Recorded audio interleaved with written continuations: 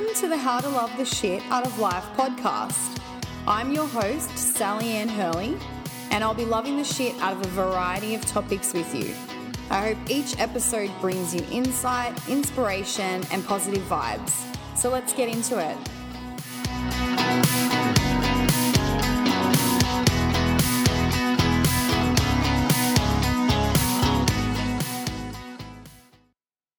Hello everyone, welcome to another episode of the How to Love the Shit Out of Life podcast. It's another hot tip today, so just Sally on the mic today, no guests with me. It's just my chance to have a little bit of a yarn with you all. And today I'm going to talk about self-care and social media. So this episode was inspired by some news that happened last week around Instagram. And Instagram have now taken away the ability to view how many likes posts have here in Australia. So I believe they rolled it out in Canada as well. But yeah, so this week you would have noticed that on your Instagram account or page, your posts can still be liked by your followers and others, but the amount of likes are no longer viewable for the public. You can still click in and see how many likes your post has got. And if you have a business Instagram page, you can go into the insights section, so you can look at the statistics and how many likes your posts have received.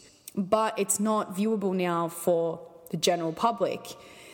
And they've done this because they want to be a bit more proactive in terms of helping people with their mental health and their well-being, and promoting Instagram more as a place where you can just share your photos and your videos without making it a competition, which is kind of what it's turned into. And there was a bit of concern, I guess, from the perspectives of influencers and, people who have small businesses and brands on their Instagram. But for someone like me who does have a page on Instagram that is more of a business account as opposed to just my personal account, so I have a How to Love the Shit Out of Life Instagram account, it didn't really faze me that much. It's still kind of getting my head around when I'm scrolling through Instagram, just noticing you can't actually see the amount of likes, but it doesn't upset me. It doesn't bother me. I think it's a really good step forward, and I think it's nice to see that social media platforms are trying to do their bit to ensure that people's mental health and well-being is looked after. So it kind of made me think a bit more deeper about self-care and social media. I've worked in social media content for many years now. I've worked in digital communications probably since about 2012, a couple of different organisations, but within those organisations I've generally been tasked with the job of looking after the social media accounts. So I think I'm pretty well equipped to talk a bit about how you need to practice self-care when you're using social media a lot. I also use it, as I mentioned before, for the How to Love the Shit Out of Life book and podcast. So I use it to promote this podcast. I use it to promote positivity and I guess that movement of self-care and self-help and happiness. So it's something that I'm immersed in pretty deeply, but I think that also means that I need to be more mindful of how often I'm using it, noticing how I feel when I use it. A good example is a couple of weekends ago, I had a really busy weekend where I was out, I think it was the Friday and Saturday night. The Saturday morning and day, I was running a lot of errands. I was out a lot. I was in and out of my apartment. Accompany that with drinking alcohol on the Friday night, the Saturday night, not feeling 100%, eating kind of greasy food to make myself, feel better, which it actually has the opposite effect, and I'm very aware of that. But I found myself on the Sunday morning, I woke up and I thought, I'm just going to kind of lounge around today. I've got a day off and it's just a free day where I had no plans. And, I was in my bed, kind of going through my phone, and I realized I'd wasted nearly 2 hours just being on my phone. I was already not feeling 100%. I was exhausted. I'd obviously had some alcohol the night before, and also on the Friday I'd been eating crap food, so I'm already feeling pretty average from that perspective. And then I've spent nearly 2 hours going through my phone, reading a lot of negative content, a lot of the stuff that's going on around the world and news and things like that, but then also just looking at stuff and not really taking it in. And I had this moment where I was like, oh my God, I'm feeling worse now at like 11 a.m. than what I was at 9 a.m. when I first woke up. So what I'm going to do, I'm going to go and I'm going to have a shower. I'm going to leave my phone in my room for the next few hours. I'm going to go out into my living room, have something good to eat, watch a bit of TV, watch a bit of sport maybe, and just chill. Maybe I'll read a bit of a book. And I felt so much better for just putting that phone down and leaving it in my room and not touching it. And I think that there's something in that. I noticed it. I really did notice it made me feel worse. And I think if we all kind of take a moment to be a bit more mindful when we are on social media, a lot of us would notice that as well. It doesn't necessarily make you feel any better. So that's one of my tips. I've got a few little tips that we can all try to practice a bit of self-care around our social media. And so my first one is leave your phone in your room, or leave it somewhere you're not really going to check it. If you are expecting a phone call or you're expecting someone to send you an important message, obviously turn the phone's volume up so you can hear the phone go off when you get that message or when you get that phone call, if you really need to have it in that way. But turn off the notification alerts, because I know for me, when I get like a Facebook message, or sometimes like if someone likes a post, like a notification comes up, turn that off. Leave it somewhere that you're not going to touch it, or you're not going to be tempted to touch it, and just take a moment away from it.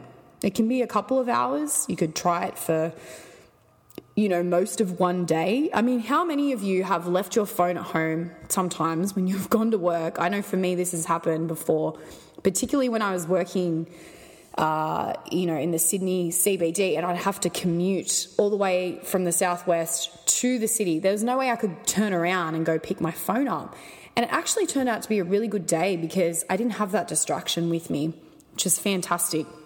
So I recommend, if you can just, forget your phone one day when you're out and about all day, do it. It is totally worth it. But if you can, just put your phone in your room or away from you somewhere in your house and just leave it for a few hours. See what you can achieve, see what else you can do in that time, and see how it makes you feel. And I guarantee you'll probably feel a lot better. Other tip, delete certain apps on your phone. If you use Instagram too much, if you use Facebook too much, if you're using Twitter too much, I recommend deleting one of those apps for just a day. So I've done this before. I've actually done this recently with Twitter. I deleted the Twitter app off my phone for, I think it was 2 or 3 days, because I interact a lot about sport on Twitter. And particularly, I'm a big NRL fan. I support the Newcastle Knights.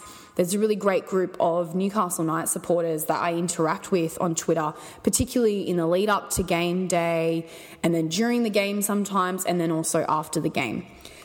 Now, depending on how the results go, sometimes they're nice interactions, and sometimes, there's a lot of emotion and there's a bit of back and forth. Sometimes it can get a little heated because different supporters have different opinions on how the team performed and different players.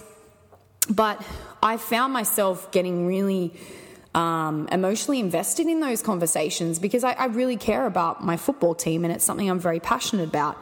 But I thought to myself, you know what, I don't actually need to be this invested in discussions on Twitter about how the team is going. So, I deleted the app. I think it was maybe 2 days. And then I started it back up again once the game day was rolling around. And, it was fine. I feel like I'd taken enough of a break from it. But even yesterday, my team played in the afternoon. I was busy all day yesterday doing stuff for the podcast. So I actually didn't watch the game. And I stayed off Twitter for a lot of the aftermath of that. Sometimes I'll go on and just see what the general consensus is about the performance and maybe watch some highlights. There weren't many highlights for me from yesterday's game, apparently, because we got flogged. So I felt really good this morning. When I woke up, I thought, wow, I didn't actually invest that much time in Twitter this weekend in terms of sport, and particularly the NRL. And I felt really good about it. So I do recommend, if you get the time, delete certain apps from your phone. If you feel like even deleting it is too much, maybe just sign out of a certain account, because it's so easy now when we just pick up our phone and press the Facebook, app icon. Generally, if you're still logged in, you just go straight to whatever's happening. But if you sign out, maybe you just feel like, I don't really want to sign back in again. So maybe if it's not as, deep as deleting the app, sign out. And that means next time you have to actually sign in. I know it's such an effort, but it's a bit more of an effort than what you usually would have to put in to interact on that platform. My last tip, and this is something that I think generally we do anyway, so it's only following certain accounts that you, I guess, relate to or want to engage with. I guess we build our own narrative on Facebook and Twitter and Instagram and all different social media platforms. And sometimes that's not the best thing, because I think we do also need to have other sides and other things to balance out our own narrative. However, if you find that there's accounts out there that are just unhealthy in your opinion, you don't want to see them, you don't want to be engaging with them, then don't follow them. I would suggest that. I know it's hard sometimes, because if your friends, particularly on Instagram, when you kind of go to that, I don't know what it's called, I've totally blanked, but when it's like just a combination of all different accounts and whatnot, and generally it's generated from the people that you like and what they interact with, and also certain things that you've interacted with. So I know it's hard sometimes to avoid accounts that you're not necessarily interested in, but I would just say don't follow things that you don't want in your space, particularly if you feel like they're not good for you. So that's a pretty simple one. But sometimes, you can go through your feed and go, why am I following this person? And you probably followed them ages ago and didn't realize it, or just forgot. So I think it's important every now and then to have a bit of a cleanup of who you're following. If you're not following a lot of accounts, but you feel like you need a bit of extra positivity and things like that, maybe seek out a few accounts that promote a more healthier mindset and things like that. So I think it's important to actually go through who you're following, and maybe also analysing who you're not following, and maybe accounts that you should be, in order to help you, I guess, on your, more healthier, positive and happier journey. So they're my tips. As I said, these are pretty basic things, and there might be a few people out there that are like, why do you need self-care with social media? Just don't have it, don't use it. It's easy. Well, that might be easy for that person that says that and that believes that. But I do honestly believe that social media has become something that is almost unavoidable in our society. And with that comes addiction. It's like any drug, it's like alcohol, it's like gambling. It's when these things are put in front of you and are easily accessible, then there are people out there with addictive personalities, and this is what can happen. So I think to just say don't use it, while it might work in theory, it's not always the most practical. So I would just recommend taking a bit of a break, taking a bit of a step back, being a bit more mindful about how you feel when you are using these platforms. So they're my thoughts on self-care and social media. I hope you've gotten something out of today's episode, and I look forward to chatting with you on the next one.